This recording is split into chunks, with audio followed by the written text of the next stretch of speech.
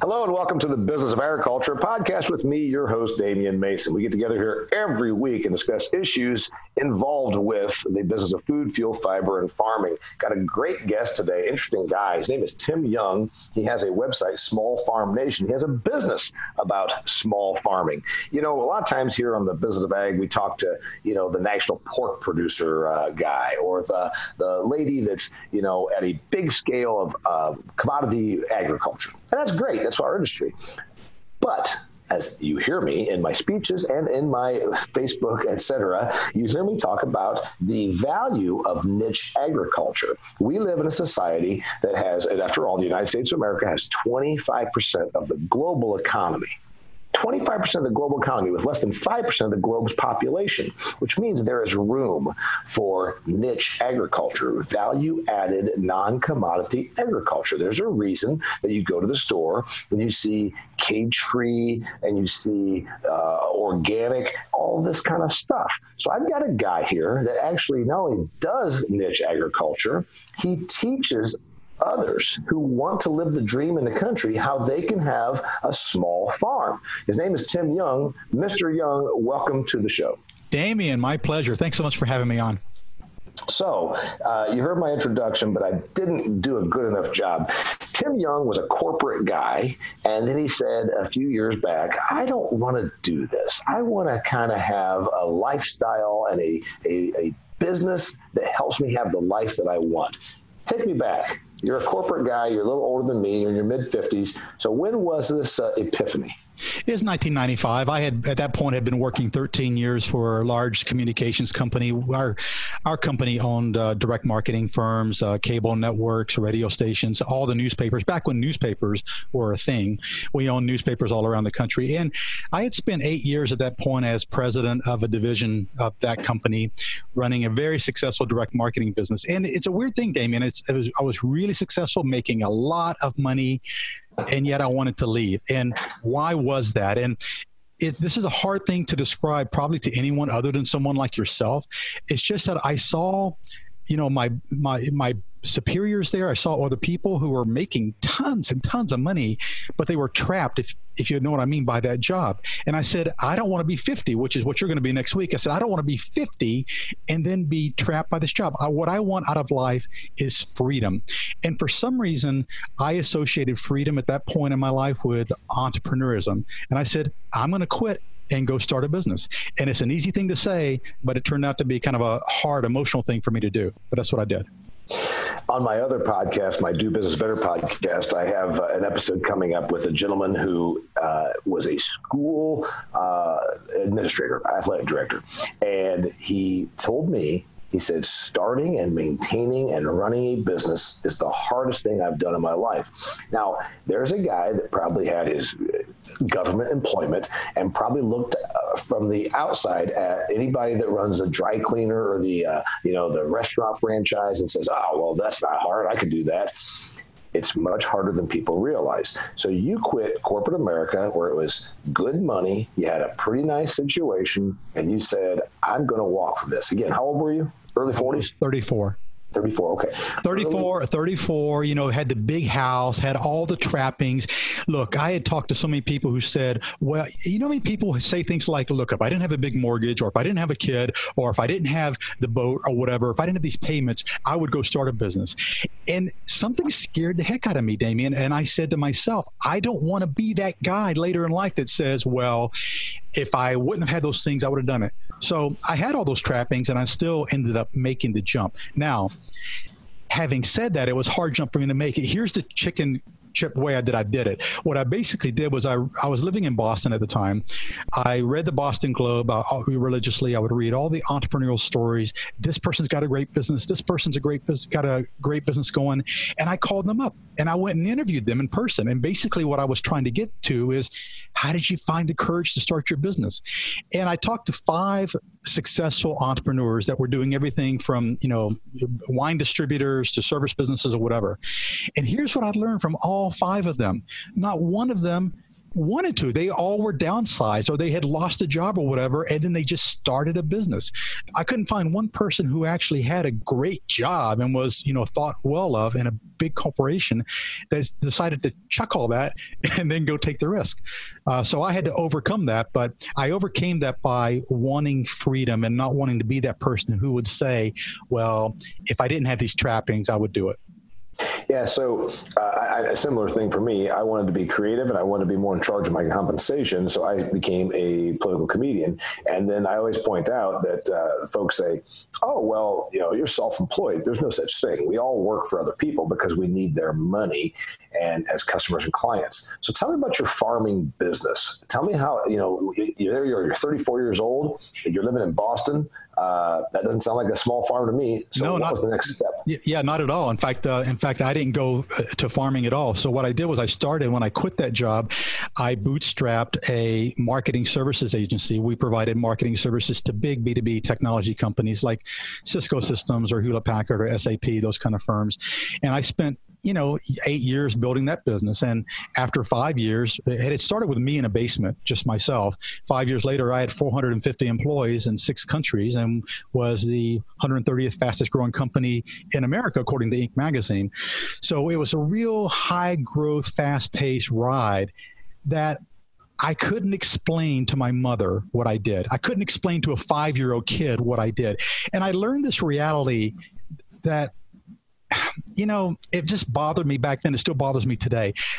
Most of the real lucrative money that gets made in this world is made in professions that you can't explain to somebody what you do. And I had this longing to do something real. So fast forward, I ended up moving. I ended up selling that business, moving to Atlanta in 2004, something like that. And then my wife and I, started reading all these books, The Omnivore's Dilemma by Michael Pollan, and watching all the movies and reading Joel Salatin's books and these kind of things. And that just kind of lit a fire in us that we wanted to do something real. So I bought 126 acres out in rural Georgia and said, let's move out there and start a farm. Now, that sounds like a bizarre thing for everybody. And people said, why would you do that if you had no farming background? Well, because I had an entrepreneurial background. And as an entrepreneur, it's just another challenge. I've got land. Let me figure out how to make some money with it. Yeah, so you're dead on that it is still business. Now, a lot of folks that listen to the business of agriculture came from an agricultural background because almost nobody joins it. More so, we come from it. You did not come from this background, and you opted in. Biggest adjustment? Well, there are a lot of adjustments. One adjustment was going to the country, right? Because I'm an hour and 10 minutes away from a Starbucks. That was a hell of an adjustment, or sushi or anything else. Yeah. So you're living in Boston. It's like, hey, you want sushi tonight, honey? Sure. Oh, you know what? You want Thai food? Sure. Hey, about Italian? Sure.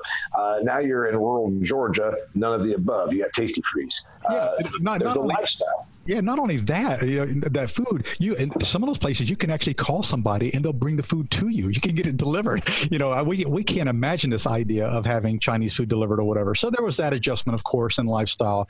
But of course, there's also a lot to learn about farming. I mean, any business, but now this is no different than any other business. If I was to start a business, again, a marketing services agency or whatever, you've got to learn what the critical success factors are for that industry and for that business. So I had to learn a lot about if I'm going to raise pigs, if I'm going to raise cows, and I produce grass-fed beef. We raise pigs in the woods and produce pasture poultry. We raise chickens on pasture and produce both pastured meat chickens and also the eggs. We raised sheep and did lamb. And we also butchered those on farm. I had never butchered a chicken or a pig or anything, so we had to learn all that stuff as well. And the land that I bought was from a former dairy farmer. This is a typical old pit, a milking parlor where you milk 6 cows on each side. And, typical of 20, 30, 40 years ago that they had these. And he used to milk 100 Holsteins out there until 1997 or so. But by the time I bought the land, this was his back 40. It was really back 100. And he hadn't farmed it in 10 years because nobody could make money in dairy and all that kind of stuff. They couldn't figure it out. Well, what I did was we restored that to a working milking parlor. I started milking 24 Jersey cows. And I know what you're thinking with your audience. How can you make money with 24 Jersey cows? Well, you can't. unless you're going to sell raw milk. But what I did was we started a artisan cheese business. So I had to learn how to make cheese as well. And we made about 30,000 pounds of cheese a year. I got pretty good at it. I won awards at the United States Cheese Championship. I won awards at the American Cheese Society. I won awards overseas. And that allowed us to get some exposure. It allowed us to sell our cheese to Whole Foods and Kroger and other places. So, when there's a crisis in the dairy industry now, as you know very well, but one of the solutions for that I try to guide people through is adding value to the products. If I'm just selling commodity milk, it's tough. If I'm taking that milk and turning it into artisan cheese, it's much higher value. Only if you can create a brand and learn how to sell it. And that's what I got good at doing. Yeah, so you're speaking my language as I talk to my ag crowds. Again, there's nothing wrong with commodity production. The guy that rents my land is a large-scale dairy operator. He just came here yesterday to look at the alfalfa on my property. And I'm fine with those things. It's just that one must realize you're either going to be a commodity producer, and the way to make it and be profitable in commodity production is you've got to be bigger and cheaper. Right. And so there you are with your 126 acres in rural Georgia. You don't have 1,000 owned acres that was grandpa's that you can rely on. You don't have economies of scale where you can just say, we're going to be big and efficient and cheap. So you've got to then specialize. You took your 24 Jersey cows, which, by the way, I'm a brown Swiss guy. If I decide I want to have a dairy operation, make artisan cheese, they're going to be brown Swiss because I think they're beautiful. They're great. So there you go. And how'd you find you made the cheese. So did you have to create a production facility, or did you just take the milk to a cheese maker and say, make this on my behalf? No, I made it myself. As part of the dairy that this person had, there was a room next that he used to store his huge milk tank in. He's milking 100 cows and getting a lot of milk. I didn't need a big milk tank like that. So I turned that room into my cheese make room. In the old days, by the way, Tim, they called that the milk house. Yes. The milk house. Well, I turned the milk house into the cheese room and got it inspected and passed inspection. And then I created a cheese cave because this is an important part of it too, Damien. If you're going to start making cheese, you can make anything from fresh cheeses like mozzarella to very long aged cheeses, like a cheddar for 5 years or whatever. And this gets into the essence of how you want to have your defensible competitive advantage in your business place. And in my case, I knew that everybody who was going to come in and start making farmstead cheese and trying to go sell to a store was going to first of all, they're probably going to milk goats because goats are smaller and everybody likes to do that on a small scale. That means they're going to make chev. Or if somebody's milking cows or whatever, they're going to make a very young cheese, a fresh cheese, most likely because that's how they get higher yield and that's how they flip cash flow. So I decided to make long-term aged cheeses. I specialized in Gruyere. I made cloth-bound cheddars. I made long-aged blue cheeses similar to a Stilton because I had the ability to build the cheese cave and wait the 6 months to get paid. When you make long-aged cheeses like that, you don't get paid for 6 months. But once you get past that first 6 or 9 months, Damien, then you get paid every month because your cheeses then have been aged, they're in inventory, and so on. So I chose that as my competitive advantage, and it worked out real well for us because very few other people would make those kind of cheeses. Yeah, so it took you longer to get your money, but when you got through it, you were able to make more because you had a bigger specialty. Well, not only that, if you make a cheese like mozzarella, okay, it's fresh, which means it's perishable. It's high moisture content, so it's good today. It's not good in a month. When I make a cheese like a cloth-bound cheddar, it's good in 6 months. It's incredible in 9 months. It's unbelievable in 13 months. I mean, I've got a year to sell that cheese.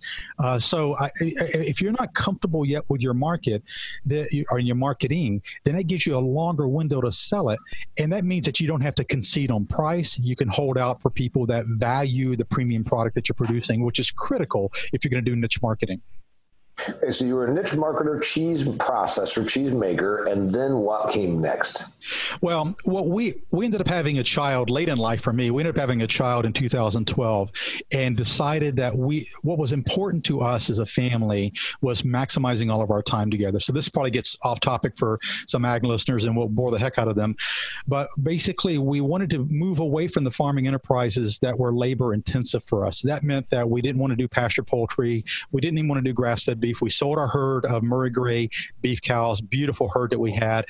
We stopped doing pasture poultry. We sold our, we had a herd of 100 plus Ossabaw Island pigs, sold those. And everything I did then was just making the cheese. Because believe it or not, once you build your brand around that, it doesn't take much time. To milk cows, people always think, if you're tied to milking, it takes so much time. 24 cows, took me an hour a day to milk them twice. I mean, it's nothing. And then making the cheese, right. I would make the cheese every couple of days. It didn't take much time to build a pretty high volume business, but we still wanted more time together. So we ended up packaging that business and selling that farm business to another couple so that we could then homestead, which is what we really wanted to do.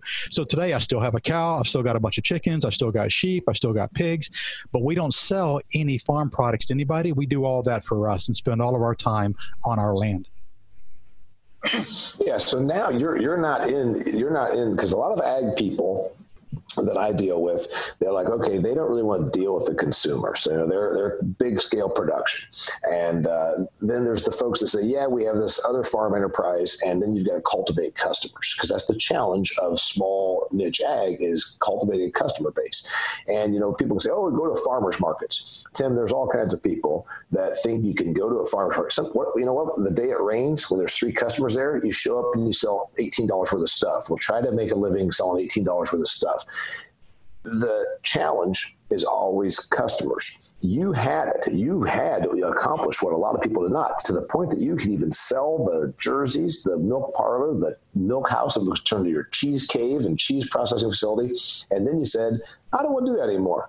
Now you're truly doing ag just for you and your family. Is that it? That's right. Homesteading just for us. And we, organic grass-fed beef is very expensive to buy, Damien, and it's very cheap to grow. I've got a cow out there right now. It's just eating grass. And that's, we have our cow once a year. We process our pigs, we process our sheep and our chickens and get our own eggs. And it's all organic and it's all our stuff, but we're not selling to other people. So this allows my wife and I and my daughter to spend all of our time together. But what I learned, not just in farming, I've learned in some of my other service businesses as well. But I'll say this in a farming context, and I say this to a lot of people, and if somebody doesn't agree, that's fine. They can have their own opinion. What I believe and what I learned is that direct market farming, meaning not commodity farming, but you're growing a product that you're going to sell directly to consumers. It's 20% about success is 20% about growing and producing, and 80% about marketing. You have to be good at creating a market, at servicing a market need, at commanding higher prices and getting those prices. And what I found is that most people who go into small scale farming, they either don't have the skill or the confidence to do really effective marketing. So what I do today through smallfarmnationacademy.com is I either teach them how to do marketing through online video training, or I provide one-to-one coaching to my members. Yeah, so, I talk a lot to my ag people about the business of agriculture. Obviously, it's the name of this podcast. I say production is one of those things that we're really, really darn good at. But in the industry, we need to get past telling everybody, because we still in ag tell our customers how productive we are. I said, do you realize that the suburbanites that live next to me in Phoenix, where I live during the winter, if you keep telling them how productive you are, you know what their response is going to be? Oh, well, that must be why I have to subsidize you. So we need to get past the production and move into the promotion. And that's what's great about what you do with your business. You now are coaching people. They say, I want to have a rural-based small business that's a farm and ag-based business. I need to build a market. And you bring that to them and you say, I'm going to teach you how to be a marketer, how to be a salesperson, how to brand your farm or your product. Is that pretty much what you do? It is pretty much. And I think a lot of this applies to commodity farmers as well. I mean, here's an example. I mean, not everybody's direct marketing, right? I mean, Coke, you're drinking a Coke right now. Coke didn't sell you that product directly, but they did marketing to create brand preference for you, so that when you go into the store, you go, where's my Coke? I want my Coke. So, whether you're commodity farming or direct marketing farming, it's similar. You've got to create that brand recognition. But one of the things back in my corporate days, Damien, if you go back well over 20 years ago, being part of a Fortune 500 company, we had to create these unbelievable business plans, about 180 pages. once a year. I'd have to create it. And then the next year to the CEO, I'd have to defend last year's plan, talk about what changed, whatever. Here's this year's plan and whatever. And so I developed some pretty concrete, opinions about the effectiveness of business planning. So most people start farms with a business plan, and most of the business plan templates you see out there are just garbage. I mean, people fill them out, they put them in a drawer, they never, ever use them. So part of what I created for not only members of the Small Farm Nation Academy, I actually have this free on my website, is I created a one-page farm business plan. And this is the thing that I walk people through. If you're going to start a farm business, or honestly any business, there's 8 questions. 8 questions I ask them. I put them in boxes on this plan that I walk them through. Answer these questions, and then you're ready to start your business. So I like the simplicity of it because I'm not a huge business plan person. In fact, I've never had one. I think about my business. I come up with goals for my business. I know where I'm heading with my business, but formal business plans, 180-page document, that's just such proof of the nonsense. You spent more time typing up 180 pages than you did actually doing something of substance that month. The problem is they don't move. They just don't have enough flexibility in a rapidly evolving marketplace. So with your farm people, you ask them 8 questions. Can I ask you a couple of those questions? Yeah, I can go right through it if you want. Sure. Well, let's say, okay, so the person listening to the business of agriculture is an ag business person, and they're saying, I'd like to know what these 8 questions are because maybe I can up my game a little bit. Well, so if you can visualize this as a grid, basically, it's not 9 questions, it's 8, but visualize a grid where there's 9 boxes. When you get to the center, this is the last question that I'm going to ask them, but this is where I'm leading them to end up. I want them to decide before they start their business. Before you start a business, I want you to decide what is going to be your defensible competitive advantage. How are you unique? Now, how I lead them there is here. First question is mission. Why am I doing this? This is where they ask themselves questions like, what am I passionate about? What are my goals? What do I hope to accomplish with this farm business? And why is this important? So they've got to get clear on their mission. That's question number 1. Why are you doing this? Question number 2 is, okay, now that you know why you're doing this, what are you going to sell and for how much? So they got to ask some questions like, what products will they sell? How are they going to price them? What's their pricing strategy? And then that leads into question 3. Okay, I know why I'm doing this. I know what products I'm going to sell. How will I distribute to customers? This is where you get to those, things like farmers markets, and people think farmers markets is the way to go. And I'm sorry to insult people out there. I think farmers markets are a very bad strategy for direct market farmers. I have lots of reasons why, but they. Well, I just gave you one of the reasons why. Remember, here in northern Indiana, it could be 94 degrees and humid and nobody shows up, or it could be 37 degrees and sleeting. Nobody shows up. So you're going to have all this stuff. You're going to haul your crap to this place, and you're going to have 0 customers or 3 customers. I agree with you. And the average consumer has this mystic vision that we're all going to be out here with our little gardens and our bib overalls on, and we're going to haul stuff to a farmer's market. The biggest problem that you're talking about, they don't have. This is where I'm stepping in here because I get your other questions. Why do you want to do this? What's all those kinds of things. But getting rid of the product, I could grow grain sorghum out here in my farm in Indiana, but where would I go with it? So you've got to have a way to get rid of your stuff. You probably are going to tell me, start already by thinking about where the customer is before you even plant the seed or grow the pig, right? Well, I believe that you've got to, and I get to this in a couple of questions, you've got to define your target segments. I am definitely not an advocate or a believer in this myth that people put out there of defining your ideal customer and define your avatar and all that kind of stuff. Damien, think about yourself, for example. You're a speaker, you're a comedic speaker, and you speak about agriculture. You don't really care who hires you as long as they pay you the money and they get you a good audience. That's who your ideal customer is, whoever values you and pays you. That's your ideal customer. Well, a lot of people get hung up on, my ideal customer is Sally. She makes $35,000 a year. She's 35 years old. She has 2 kids. Bullshit. That is not, that doesn't exist. So you want to answer the question of who will you target, But the questions there are, is it a local market? Is it a regional market? Or is it a national market? If it's a niche market, what is that market? And then you've got to ask yourself questions like, do the customers need education? In other words, do they have an active need for what you're offering, or do they have a latent need where you've got to make them aware? For example, you're offering, pasture poultry or whatever it may be, or raw milk's a better example. You're offering raw milk. Do they know about the benefits of raw milk, or the benefits as you perceive them of raw milk? Or do you have to spend a lot of marketing dollars to create awareness there? So, in these questions, why are you doing this? Is important because you've got to start there. What are you going to sell and for how much? What are your channels? How you can go to market? Is it farmers markets, farm stand, e-commerce, distributors, restaurants, buying clubs, TSAs, or whatever? Then you've got to go to the next question is competition. What alternatives exist? Most people get hung up on their direct competitors. Okay, I'm a farm, there's another farm. Well, competition means replacements. It means alternatives. It also means ones that you can't see today. There was a time when, there wasn't all this meal delivery stuff. And is that a competitor for you? There was a time when there wasn't a crowd cow, or a butcher box or those kind of things. Are those competitors for you, or are they alliances for you? After you go through that, your question is, well, what are your cost structure? What are your critical cost and metrics for your business? Now, this could be, your input cost if you're buying feed. How are you going to measure those costs? How can you respond if costs increase? And this is what killed the dairy farmer that I bought that farm from years ago.